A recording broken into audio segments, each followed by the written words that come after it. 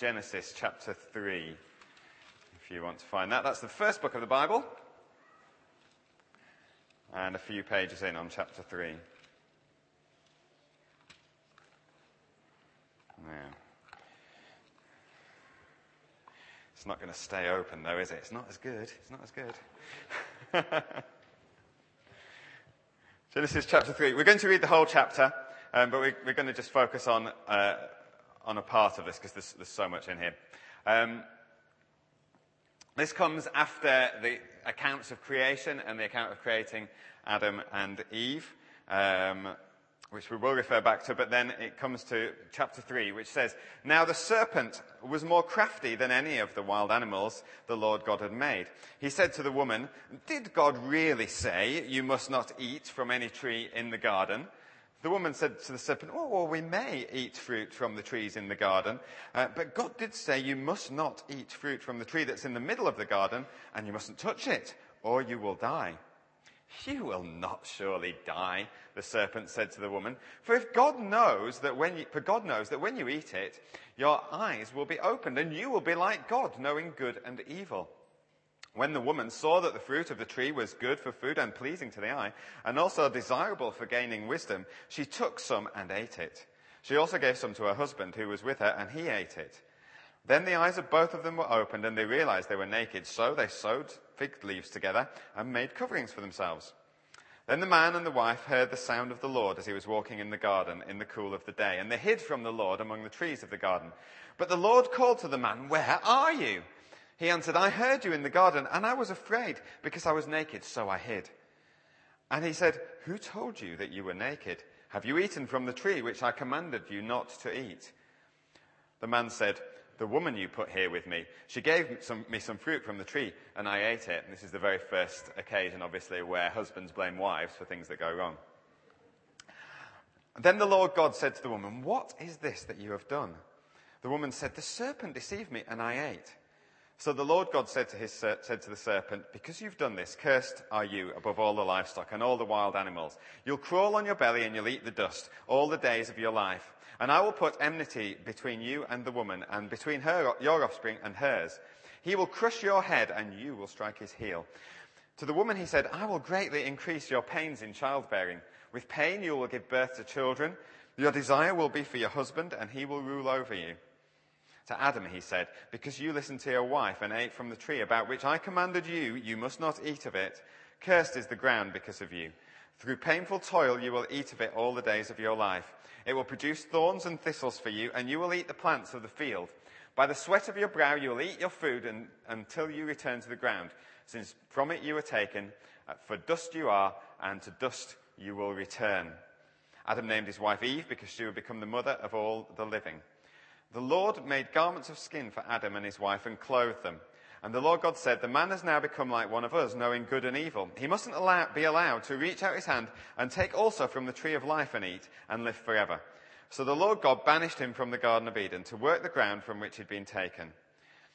After he drove the man out, he placed on the east side of the garden cherubim and a flaming sword, flashing back and forth to guard the way to the tree of life. Okay, Genesis chapter 3. Now, many people read the opening chapters of Genesis, not just this chapter, but any of the first few chapters, maybe up to chapter 12 of Genesis. And the immediate question they ask was, well, is this exactly how it happened? Is this what happened? Did God really make the world in 6 days and rest on the seventh day? Were they literal days? And they look and ask questions like that. Was it really two people, Adam and Eve? Is that what their names were? How do we know? And all of those sort of questions are asked. But let me say to you this morning, I'm not going to try and answer any of those questions because I believe those questions are actually red herrings most of the time. Red herrings, something that takes you off down a route that isn't that helpful, and you miss the main point. And I believe often in the book of Genesis, we miss the main point of what God is trying to say and teach us through this. There's much more important questions than that. Because the main question is, well, what does this passage tell us? What does Genesis tell us about life and about death and about male and female relationships and about sin and about work and about what we should wear and lots of questions like that, which God is answering through this book. Now, there's much that we could look at in this passage, and maybe we'll return to this again next week and look at some other things in it. But today, I want to look at what this passage teaches us about death. I'm really glad you came now, aren't you? I want to look at what this passage teaches us about death. I went to Darlington and left my Bible there, as I've already said, on Thursday, and we were looking at the whole issue of death. Now, I'd already felt to preach on this passage, hadn't known exactly where to go with it. But just listening to what the Bible says about death, just thought this is such an important subject. This is so important that we have a good grasp of what the Bible teaches us about death and why, in fact, we die and where death comes from and what will happen. So that's what I want to look at today. Death is probably the greatest taboo in our society. It's the thing that people really do not want to speak about and think about. Yet what we think about it, what we know about it, will affect our view on the whole of life and will affect our view of God. Now we might think, well, how does it affect our view of God? Well, I would think that if we are a believer, if we're a Christian and have been a Christian for any amount of time, we will have had someone come and say to us, well, I'm not sure I believe in God. And you might say, well, why don't you believe in God? Well, I don't believe in God because if there was a God, why would he allow so much suffering in the world? How many people have had someone say that to them ever? Why does God... You see, it's probably the most common question that is asked of Christians. Now, if you're not a believer here today, and I'm not going to ask you to put your hands up, so don't worry, but if you're not a believer here today, you might well still have that question in your mind.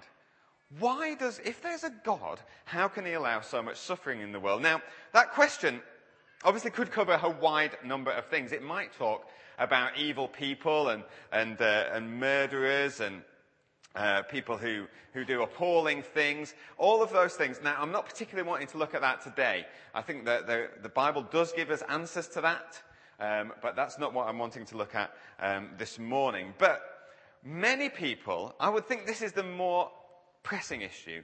Many more people might be thinking, well, actually, what I mean by that is, why does God allow death? And why does God allow death when it doesn't seem as though it's fair? Why does God allow death in young children? Why does God allow death to those who've not done anything wrong through some disease like AIDS? And you might say, oh, well, people might have acted immorally with something like that. Yeah, they might have done. But I went out a few years ago to Brazil and visited an orphanage where there were children there.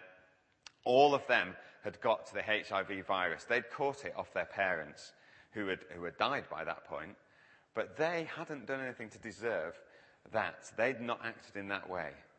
So why does God allow these things? Why does God allow death and suffering and natural disasters to happen, such as floods or earthquakes? Now, many of us struggle with an answer to that question. If you're a believer here and you've had someone ask you that question, it's probably, even though it's the question you're most likely to get asked, it's probably the question you don't want to be asked the most. Oh no, please don't ask me why God allows death and suffering and things like that, because we can be a bit vague about our answers. We can be a bit vague about our thinking. Probably because we've kind of discounted what Genesis tells us. And we're going to look at Genesis 3 today and look and see what it tells us about death. But because we get distracted by these red herrings about, oh, well, did God really create the earth in 7 days, or 6 days, sorry, then when we just think, oh, well, let's forget Genesis. Let's concentrate on the rest of the Word. Let's concentrate on the rest of the Bible. No, God gives us Genesis for a reason. And we're going to see that there are some things that God has to say here about death and why death is in the world. Let's have a look at it then. The passage actually starts, before we get onto that topic, the passage starts here with the reference to the serpent. The serpent was more crafty than any of the wild animals that the Lord God had made. Now, we can say, well, is the serpent, is that the devil? Is that the devil? Well, there's argument. We're not going to get into the debate particularly, but, if it's not the devil, then the devil is certainly at work in and through this serpent. The devil has chosen the serpent to use. Actually, Revelation chapter 12 and verse 9 refers to the devil as a serpent. Revelation and chapter 12 and verse 9 says, the great dragon was hurled down, that ancient serpent called the devil, or Satan, who leads the whole world astray. It's a pretty good description then, isn't it, of what the serpent is doing here. So the devil, the great dragon, the serpent, he leads the world astray. Well, certainly in this passage that we see, he led Eve and then for Adam astray. So let's assume that we're talking about the devil here, okay, without getting into the full detail of it. What do we see here about what the devil is like? Well, the devil is certainly a tempter. He comes and he tempts the woman, Eve, with the fruit that God has said, do not eat from this tree. Do not eat from the tree of the knowledge of good and evil. We'll see that in chapter 2. He tempts people. And he continues to tempt people today, doesn't he? He continues to tempt believers and unbelievers today with things that look very attractive, but they can mess up our lives. We only need to look at the news on any particular day, and we see people who have been tempted, people who seem to have everything. This week's example is probably Tiger Woods. Next week it'll be someone else. But Tiger Woods, this amazing golfer, he's got everything going for him. He's got an amazing house. He's got an amazing talent in golf. He's got loads of money. He's got a beautiful wife. And yet, it seems that he's been tempted in different ways. And it's messing his life up. And that's the case with everyone. The devil will tempt people today. He will tempt Christians. And he's very clever at doing it. God's people will be tempted all the more and tempted to stray away from God. And he's also a liar. That's a dangerous combination, isn't it? The devil is a tempter and he's also a liar, and a very convincing liar at that. And from the very creation of man and woman, the devil has been lying to us, and he continues to do so. Often he'll do it without us even being aware. We won't even know that it's the enemy who's doing it. We'll believe his lies, mainly about ourselves and about God. Those are the two main areas where the enemy will lie to us. He'll lie to us about God, as he did with Eve. Did God really say this? Is God really like that? And he'll lie to us about ourselves. That's why it's so vital to know the truth that the Word of God says. Why is the Bible relevant today? Why is the Bible so important? Why is it important that we know as children of God what His Word says? It's important because we can trust that this is the truth. That this will tell us, this God's Word will tell us the truth about God and the truth about ourselves, whereas the enemy will be feeding lies in all the time, seeking to have us believe him. The serpent here questions what God has said. Did God really say? He doesn't even come directly and go, oh, God said this, or God didn't say that. He's asking a question. Did God really say? Did God really say you mustn't eat from any tree in the garden? Now, what's the answer to that question? Did God really say you mustn't eat from any tree in the garden? Well, we haven't read that passage today, but most of us will probably, if we think about it, realize the answer is no. God didn't say that. God didn't really say you mustn't eat from any of the tree in the garden. Let's have a look at what he did say. Chapter 2 and verse 16 and 17. Let's read from 15, just to confuse Nathan. The Lord God took the man and put him in the Garden of Eden to work it and take care of it. And the Lord commanded the man, you are free to eat from any tree in the garden, but you mustn't eat from the tree of the knowledge of good and evil, for when you eat of it, you will surely die. So did the Lord say you mustn't eat from any tree in the garden? No. God said you may eat from any tree in the garden. Wow, that's a bit different, isn't it? That's a bit different from, you mustn't eat from any tree in the garden. God gives us such freedom. God gives us such grace. God gives us the ability to be blessed in so many ways. And yet we can read it as, yes.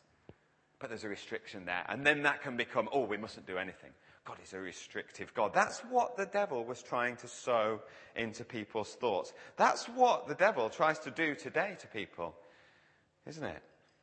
People think, Christianity, it's all thou must not. You mustn't do this, you mustn't do that.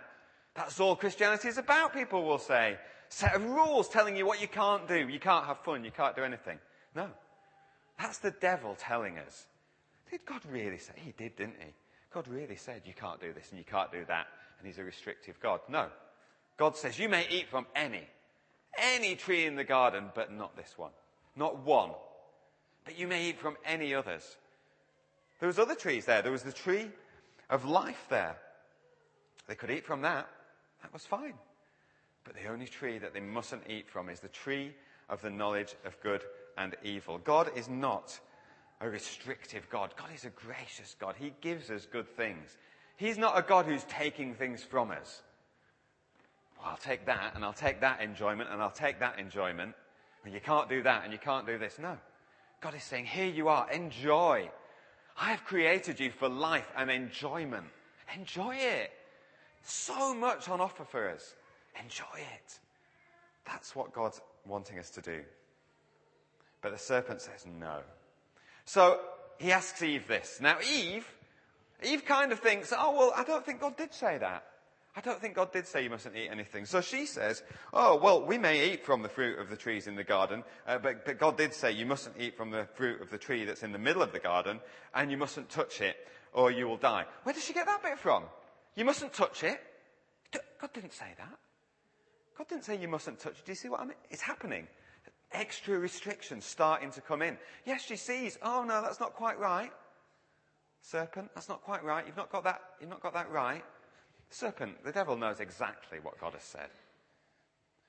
But there's extra, no, you mustn't touch it now. You mustn't eat of it, you mustn't touch it. No, God didn't say you mustn't touch it. He says you mustn't eat of it. But the story goes on. And the serpent says, you will not surely die. Because he says, if you eat it, you surely die. You won't surely die. But it describes how Adam and Eve then give in to the temptation and eat of the fruit. Now, I used to look at this passage as a Christian, and I used to be puzzled by this. Are you often puzzled when you read the Bible? Do you sometimes read it and think, I don't get that? How does that work? That's not a bad thing. Some people think it's a bad thing to be puzzled when you read the Word of God. It's good to be puzzled because it makes us ask questions and it makes us think about it a little more. So often we can read the Word and we can just go, that's fine. Let's stop a moment and look at it. Well, what's going on here? Why is that the case? Do you know what puzzled me with this passage when I read it? God says, you mustn't eat the fruit of the tree or you will surely die. Eve repeats the same thing. She gets that bit right as she's reporting it back. The devil says, you won't surely die. What I was puzzled with when I read the whole passage, they don't die. Who's telling the truth here? Hang on a minute. God said they're going to die. The devil said, you're not going to die. You think, okay, well, they're going to die then. But they don't. That's what I thought. Hang on, what's going on here?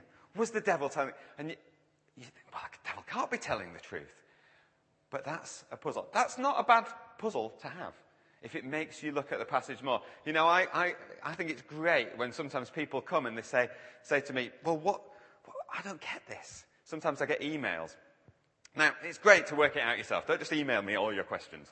But it's good to go back yourself to the Word. But it's great when people are like, well, what does this mean? I don't understand. Because it means people are engaging with the Word and thinking about it. Because God's Word is truth.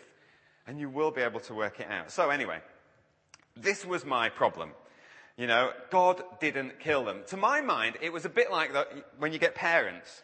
You know, you get parents and they're telling their children not to do something. So maybe the children are having their food at home and they don't particularly want to eat their vegetables. And the parents say, look, if you don't eat your vegetables, then you're not going to get any pudding. And because they're saying it to try and get them to eat it. But then some parents the kids won't eat it. The kids will go, I don't like it, I'm not having it, no. And then the parents will think, well, they've done quite well with the rest of the food. I'll give them some pudding anyway. You think, they said they weren't going to do it, and now they've done it. I won't ask you, parents, which parents you are. But I thought, is God like that? Is God saying don't eat it because he just wants to make a point, but then he's not going to follow through? I don't think God is like that. But you see how cunning the devil is. The devil's lies are not the obvious ones. They're not the obvious lies that you might get children telling while we're on children. My son this morning, Joshua, comes down. I say to him, morning, Joshua. He's come for his breakfast. Have you been to the toilet? I say. Yep. I go, really? Have you? Yep. I say, you've not, have you? Nope.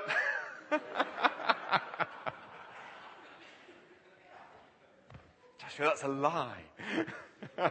It's a fairly easy lie to spot, as soon as I'd heard him just get out of bed and come straight down the stairs. So I pretty much knew. The devil doesn't tell lies like that. The devil's lies are not that easy to spot. Sometimes he gets Christians doubting his word. He gets Christians doubting him. The third book of the Bible. In fact, people do it in the first book, don't they? I'm not sure I can believe God did that. First book of the Bible, God creating the world. I'm not sure about... Of course God can do that. God can do anything. I'm sure God can't do that in 6 days. Why? He's God. Third book of the Bible. I think God's a liar. We're doubting him. We doubt it. The enemy has got us doubting God right at the start of the Bible. And so we're thinking, does the rest of this make sense? Can I believe it? Because we're questioning it from the start. Of course we can believe God's words. Of course we can believe him. The enemy will try and get us not to. So, it may look as though God has lied and just decided to banish them from the garden. I'll change my mind. Just go out of the garden. That'll do instead. That's your punishment instead. I'm not going to kill you. Let's look a little bit more closely. And this is where we get into looking at what death is and why death is in the word. Because the first thing we've got to get clear, actually, in this is, what is death? What actually is death? Now, many of us have got an idea, most of us, I would say, our idea of what death is taken not from the Word of God, but is taken from what science tells us. And scientists and evolutionary scientists, people who believe in evolution, and they will tell us what death is. And we don't even think about it because they don't say, death is this. We'll just go with it because it's the common view of the world. And what people think that death is that is the end. Death is the end of life. Full stop. Termination. End of story.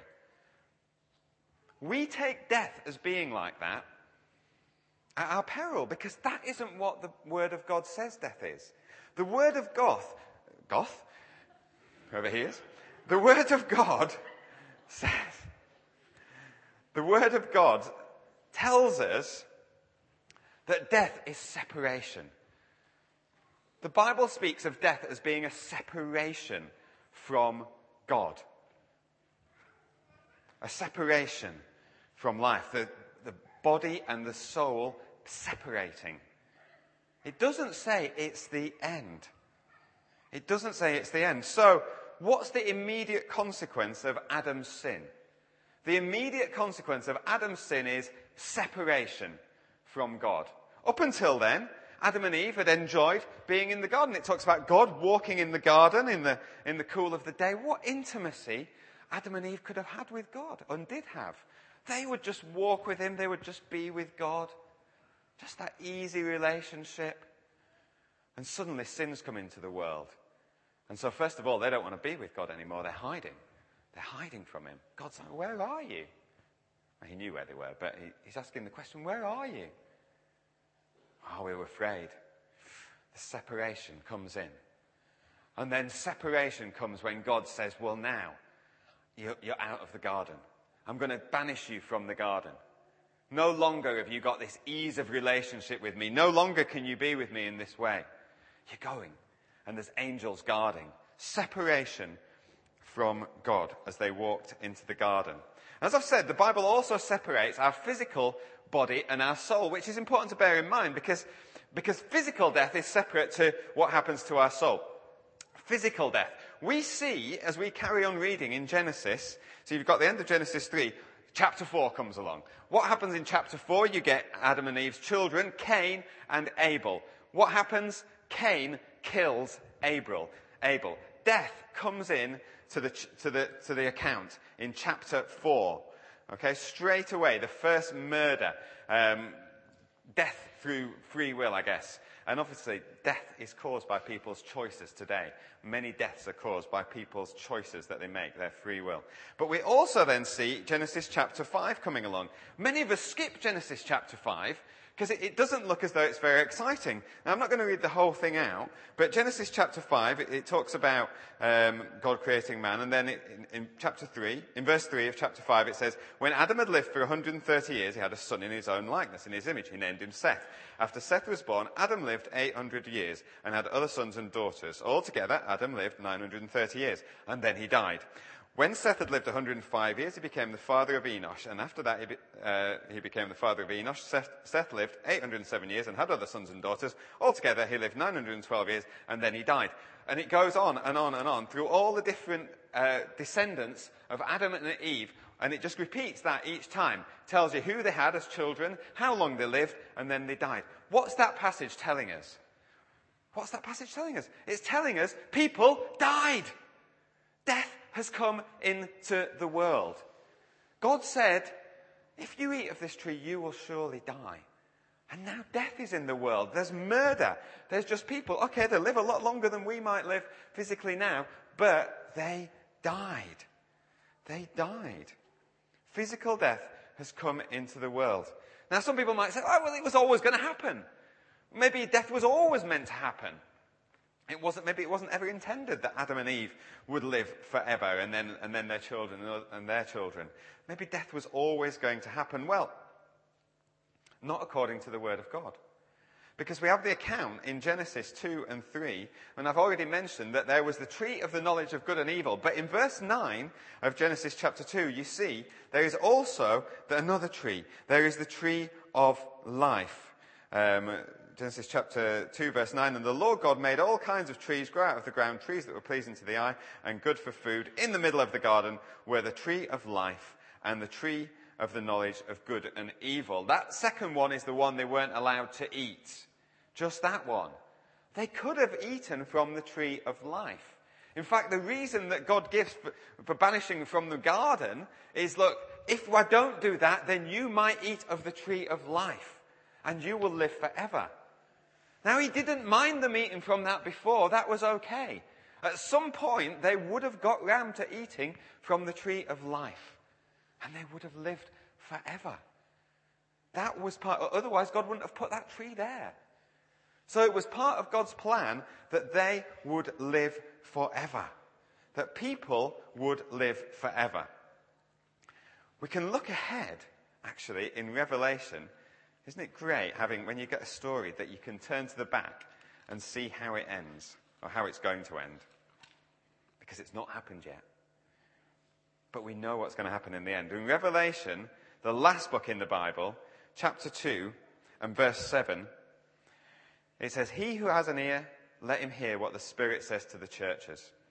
To him who overcomes, I will give the right to eat from the tree of life, which is in the paradise of God. Now, God's promising us, the church, that to us, if we overcome, he will give us the right to eat from this tree of life again. The right that Adam had. You can eat from this tree of life until they sinned. And when that point came, when they were tempted and sinned, God says, you've not got that right anymore. No longer can you eat from the tree of life. Death is coming into the world. and hardship and toil and all of the other things that we read about. And that's the way it has been. But that's not what God wanted. That's not what God's plan was. God's plan is still to be fulfilled. And that is, I will give you the right to eat from the tree of life. It's going to come back. If you're still unconvinced about God not intending death to be in the world, Romans chapter 5 and verse 12 says, therefore, just as sin entered the world through one man, Adam, and death through sin, and in this way death came to all men because all sinned. And then he goes on and argues. But the point he's making there just is, he's kind of taking it as read. Sin entered the world through one man, Adam, and death came through sin, and therefore death came to all men. Death has come to us all through that act. It wasn't intended by God. So, coming back to the argument that I said before, that when people say, if God is so loving, why does he allow pain and suffering? It's not particularly because of free choice, it's because because sin is in the world. Because we're born sinful. God didn't mean it to happen. It wasn't part of his plan. And actually, he has acted to change things. We can't act to change things. He has acted and will continue to act to bring it back to the point that he wanted it to be. His plan will come about. You see, some people might say, well, it's just the infant deaths and things that bother me. No, I think death, full stop, is terrible when it happens. That's what the word says. It wasn't in his plan. You can die when you are very old and have lived a great life or whatever. Debbie, my wife, her granddad died the other year at 90 years old. He'd been married for over 60 years, and his wife was in such pain and mourning over it. She didn't just go, no, well, he's lived a good life. No, there's pain and sadness. Why is that pain and sadness there? Because that is common to everyone. Why is it there? Because if it's just a natural part of life, if that's how it was always supposed to be, we shouldn't experience this grieving. We should be, if we're to believe the evolutionists, if we're to believe the people who say, oh, well, it's all coming about by natural selection, the survival of the fittest, then if it's about the survival of the fittest, then what does it matter? Children die? Oh, well, they were weak. That's all right. Survival of the fittest. It's all part of the plan. We don't think that, do we? It's awful. It's awful.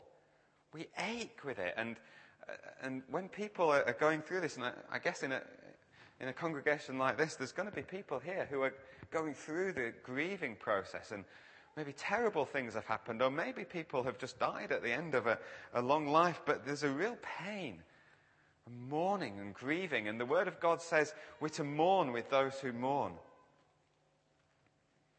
We're to comfort those. We're to identify with them, not just say, oh, never mind.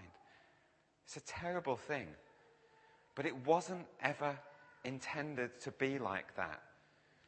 We don't grieve for animals when we see them on TV, wildlife, programs like David Attenborough things. When you get these cheetahs running after and killing deer, or lions killing wildebeest. We don't mourn for them. We don't grieve for them. They don't seem to be mourning or grieving. It's something that wasn't, if that's part of natural selection, then if it's all about evolution, then it shouldn't hurt. It shouldn't matter. But it does. It does, because we know deep down inside, even those people who don't believe in God and say, I don't want anything to do with God, I'm just believing the science. There's something inside of us, deep inside of us, which is saying, no, this is not meant to be. It's not meant to be like this. And that's true. It's not. Sometimes people can live a long life and can be in suffering and pain.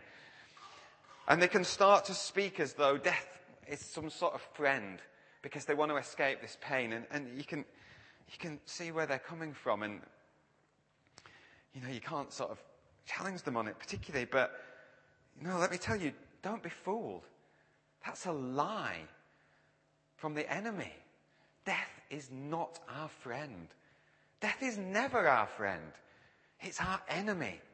It always has been our enemy from day one. And yet, what can we do?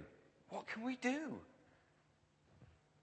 Well, the better question is what has been done? Because it's already been done. Because Christ Jesus came to die for our sins. He came, he identified with us, sinful human beings. He was born amongst us. It's this time of year, isn't it, that we think about when Jesus came and was born amongst us in humanity. Fully God, yet born in humanity. And he identified with us, sinful humans. And then he died. He died a physical death on the cross. And his soul was separated from fellowship with God. Separated from that relationship that he'd always had with God. He endured ultimate separation from God. The separation that we deserved. The separation that we had coming to us. Just as Adam was separated from God by being banished in the garden. And it's through Jesus' death on the cross that we can receive forgiveness of our sins. And we can be reconciled back to God in our relationship with him. We can know relationship with God in the same way that Adam did and Eve did.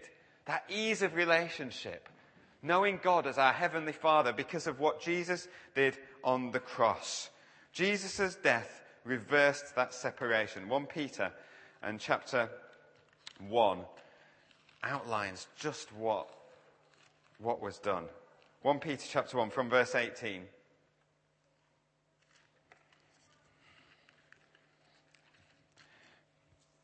Says,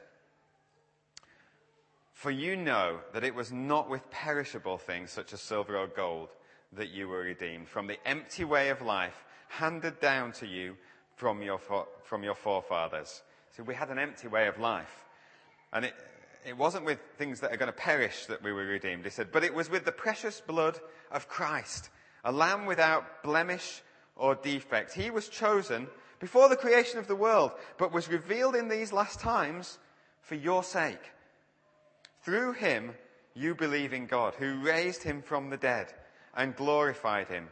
And so your faith and hope are in God. That was how we were redeemed. That was how we were bought back for God. Brought back into a relationship with him through the death and resurrection of Christ Jesus. And we might ask the same question that I asked in Genesis, but we still die. We still die. Jesus' death didn't mean that we don't die physically. Death has come into this world. This is where it's at now. But our soul will live on. Our soul will live on. And here's the good news.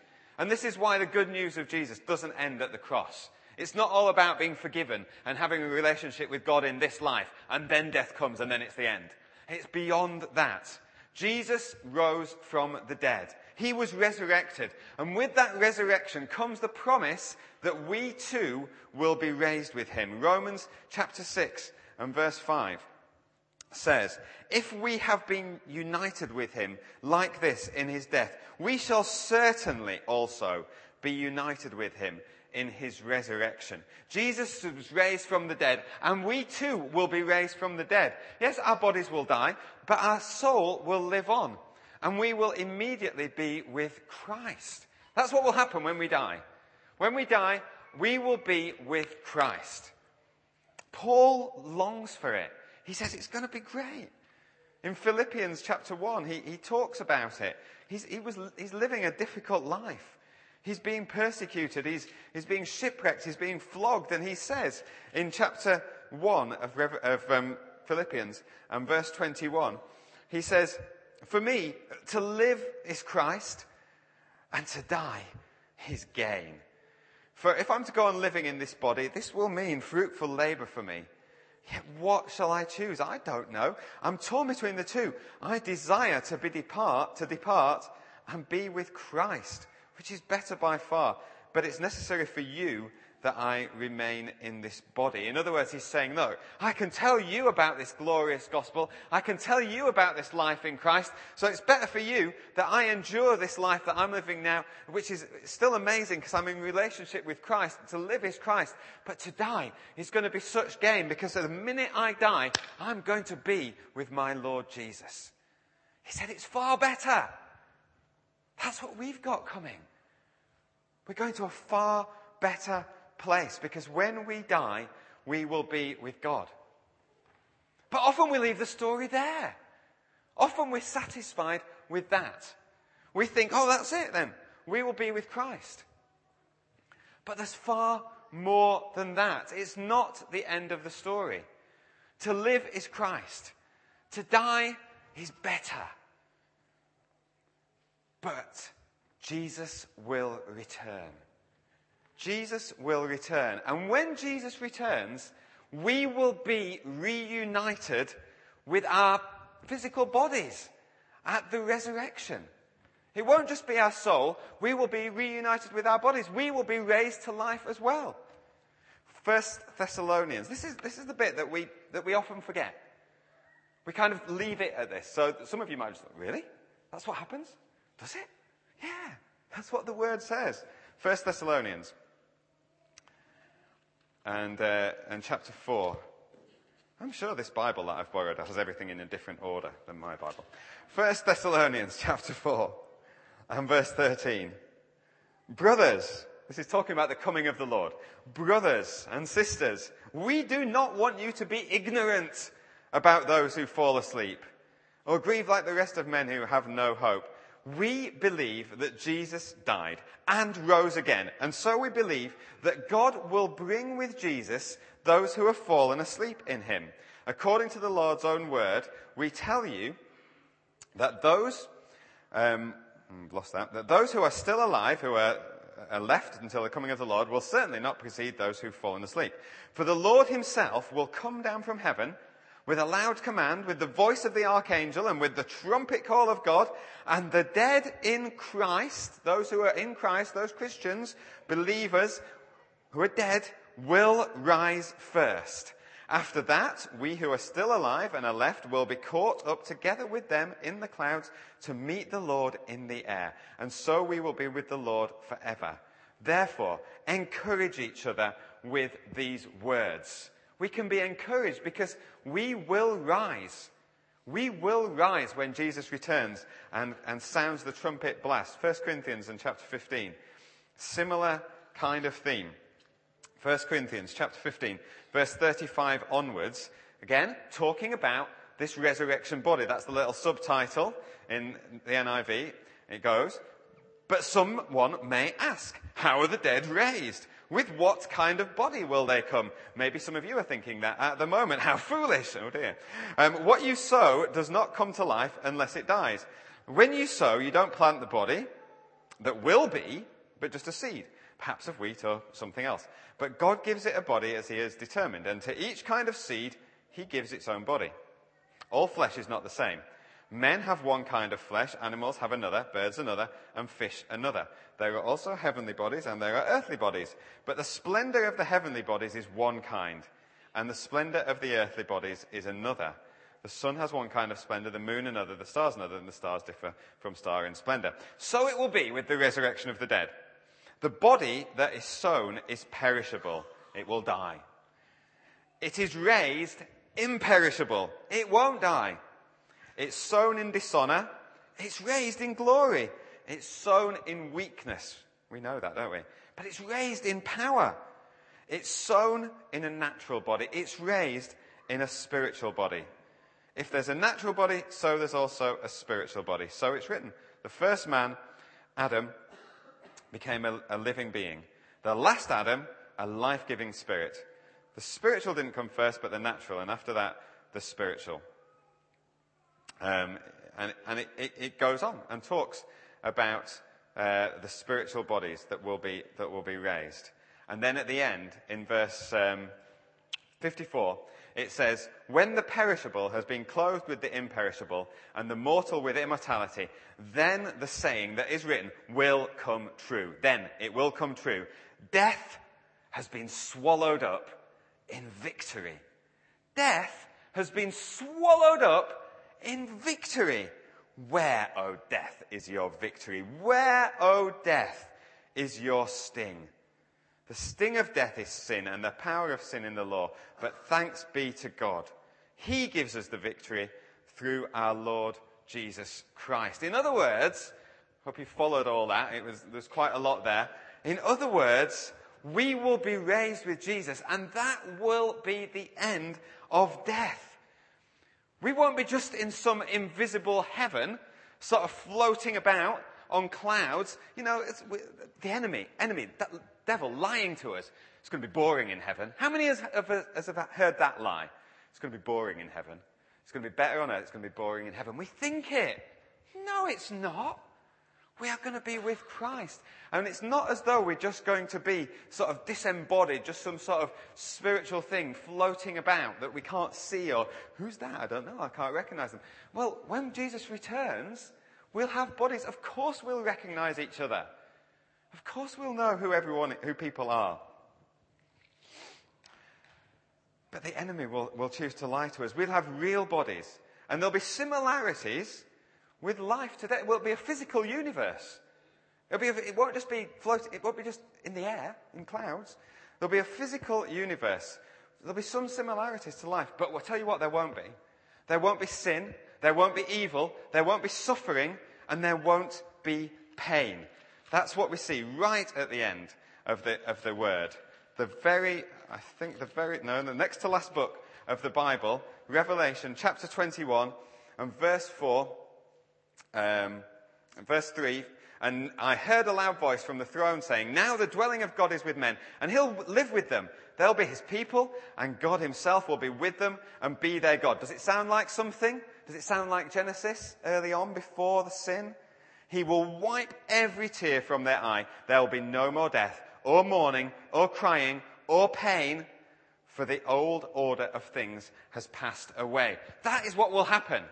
We will be with Jesus again. Jesus has turned it all around. He's reversed it. Reversed the effects of sin. Reversed the effects of Genesis and chapter 3. And we will be with him again in a new heaven and earth. What does it mean for us? And I'm concluding with this. What does it mean for each of us?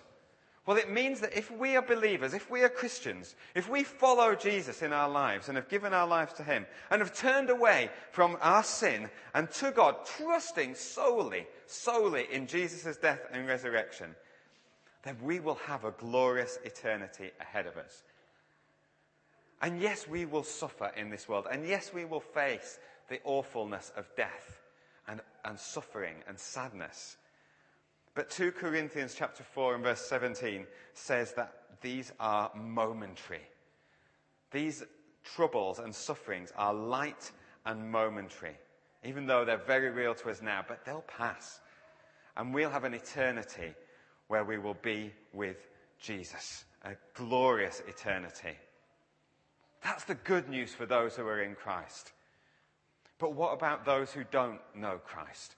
What about for those who aren't in Christ? Well, the word says that once people outside of God, outside of Christ die, there are no more chances.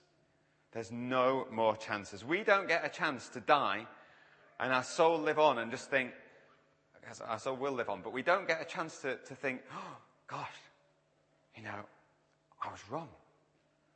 Maybe I need to repent now before the Lord returns and judges me. No.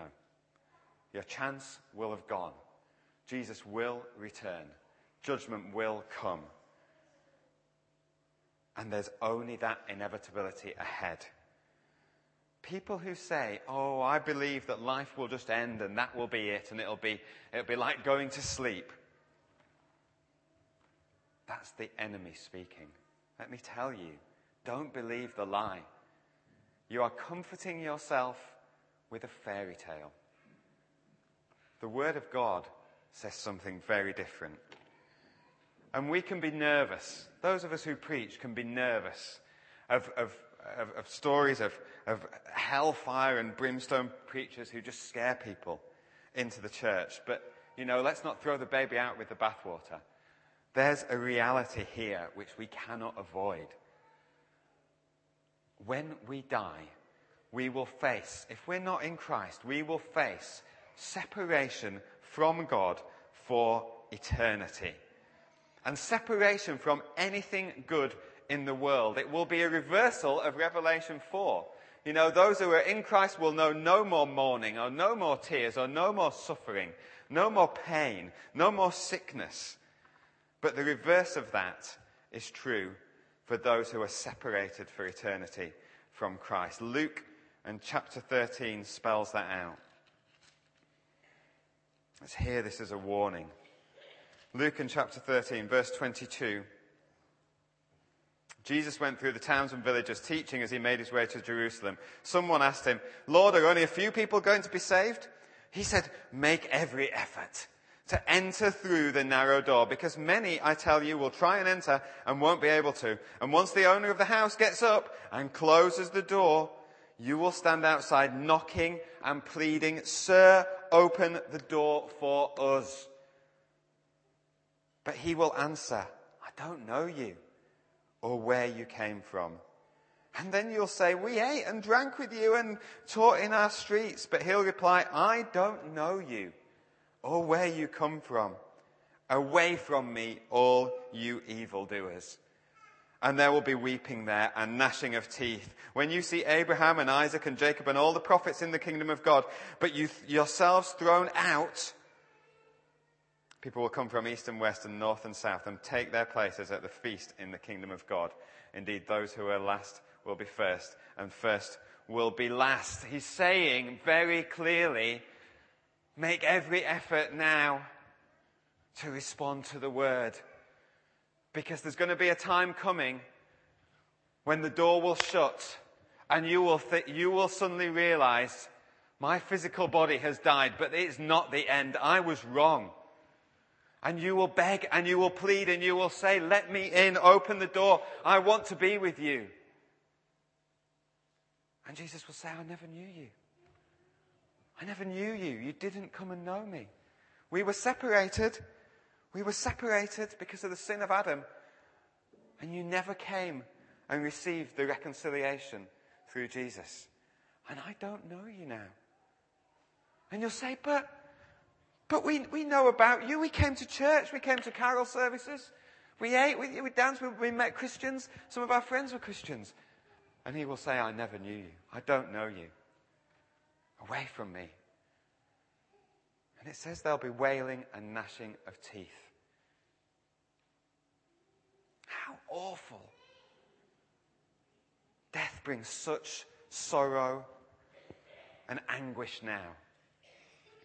But it's nothing compared to what will come for those outside of Christ. So as we finish this morning, I urge you, if you do not know Christ, will you respond to his word today while you can? Because right now the door is open. And you can respond to know this Lord Jesus and have an eternity with him where death is finally defeated.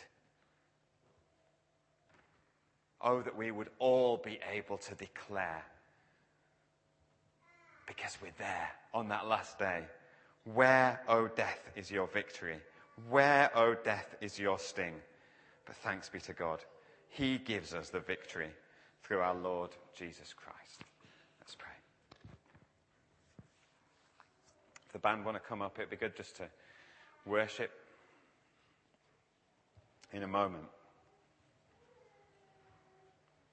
Father God, I praise you, Lord, for your amazing love for us, that you